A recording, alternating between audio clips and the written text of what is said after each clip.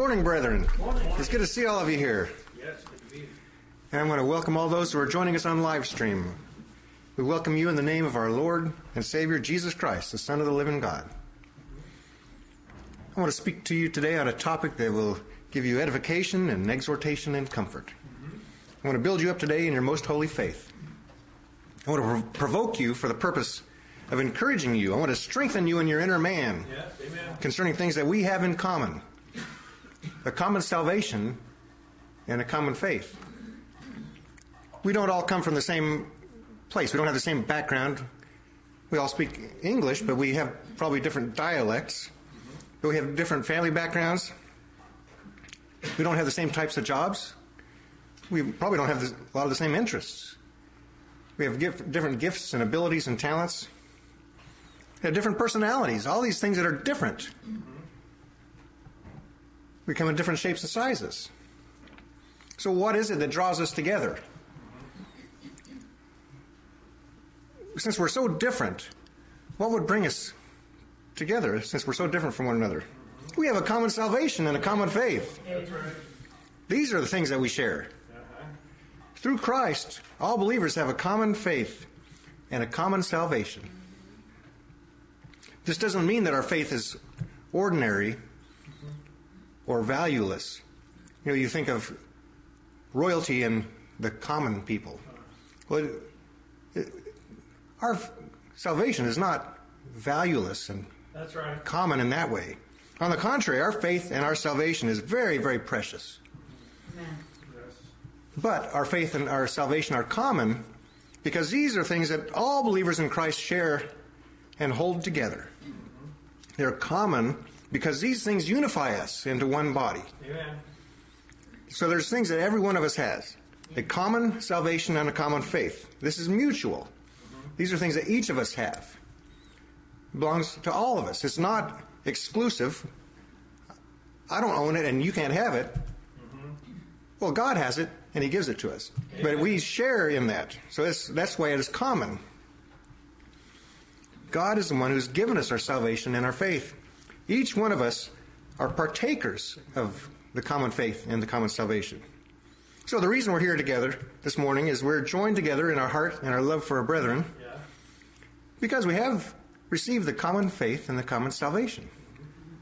In Jude 3, he writes, "Beloved, when I gave all diligence to write unto you of the common salvation, it was needful for me to write unto you and exhort you that you should earnestly contend for the faith which was once delivered unto the saints."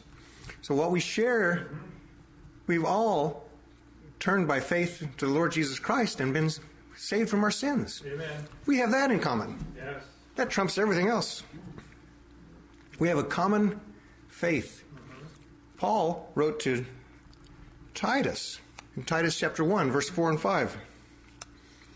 He said, "To Titus, mine own son, after the common faith, grace, mercy, and peace from God the Father and the Lord Jesus Christ, our Savior. When I call to remembrance the unfeigned faith that is in thee, which dwelt first in thy grandmother Lois and thy mother Eunice, and I am persuaded that in thee also." It goes from one generation to the next. That's right. The people who went before us, they had the same common faith and the common salvation. And we're going to pass it on to the next generation. If the Lord tarries, I'm hoping He'll come back today. But there's more people that need to hear the gospel. But this is the unfeigned faith. It goes from one generation to the next. And what is common about it is they all share in it. Yes. In Romans chapter 1, this is the faith that draws us together. It's a mutual faith. That's right. And Paul talked about how this mutual faith was spoken of throughout all the world. And he says in Romans 1, verse 8, "First, I thank my God through Jesus Christ for you all, that your faith is spoken of throughout the whole world. For God is my witness, whom I serve with my spirit and the gospel of His Son, that without ceasing I make mention of you always in my prayers, making request, if by any means now at length I might have a prosperous journey by the will of God to come unto you, For I long to see you, that I may impart unto you some spiritual gift, to the end that you may be established. That is, that I may be comforted together with you by the mutual faith, both of you and me. So there's an aspect when we are coming together, we're so different. You put us in the room, if we did not have Christ, there's no reason we wouldn't have anything in common. But we're comforted together with our mutual faith. Amen.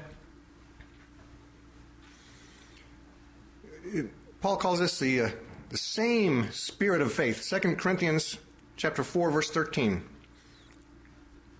We, having the same spirit of faith, according as it is written, I believed, and therefore have I spoken. Yes. We also believe, and therefore speak. Amen. So what we believe, we speak. It's the same spirit of faith that we all share together. Yes. In 2 Peter chapter 1, verse 1, the very beginning of Peter's second book, he calls it like precious faith. Yes.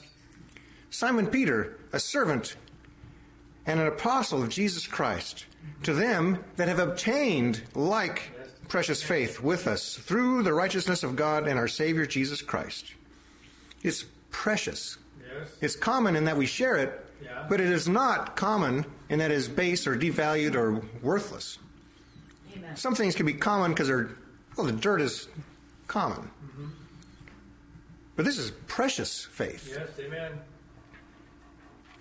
And we have obtained this through the righteousness of God. Since we have the righteousness of God that He's given to us, this exchange, He took our sin upon Himself and gave us His righteousness. Because of that righteousness, we have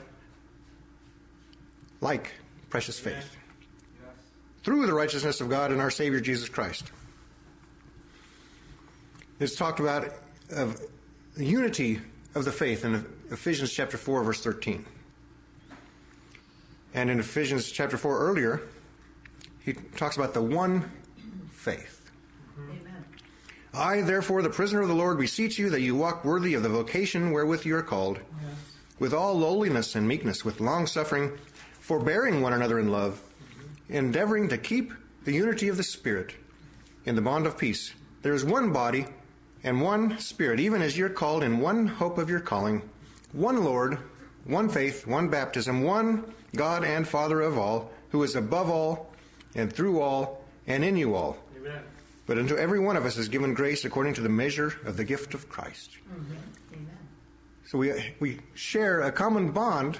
We have unity because of the Spirit that He's given us.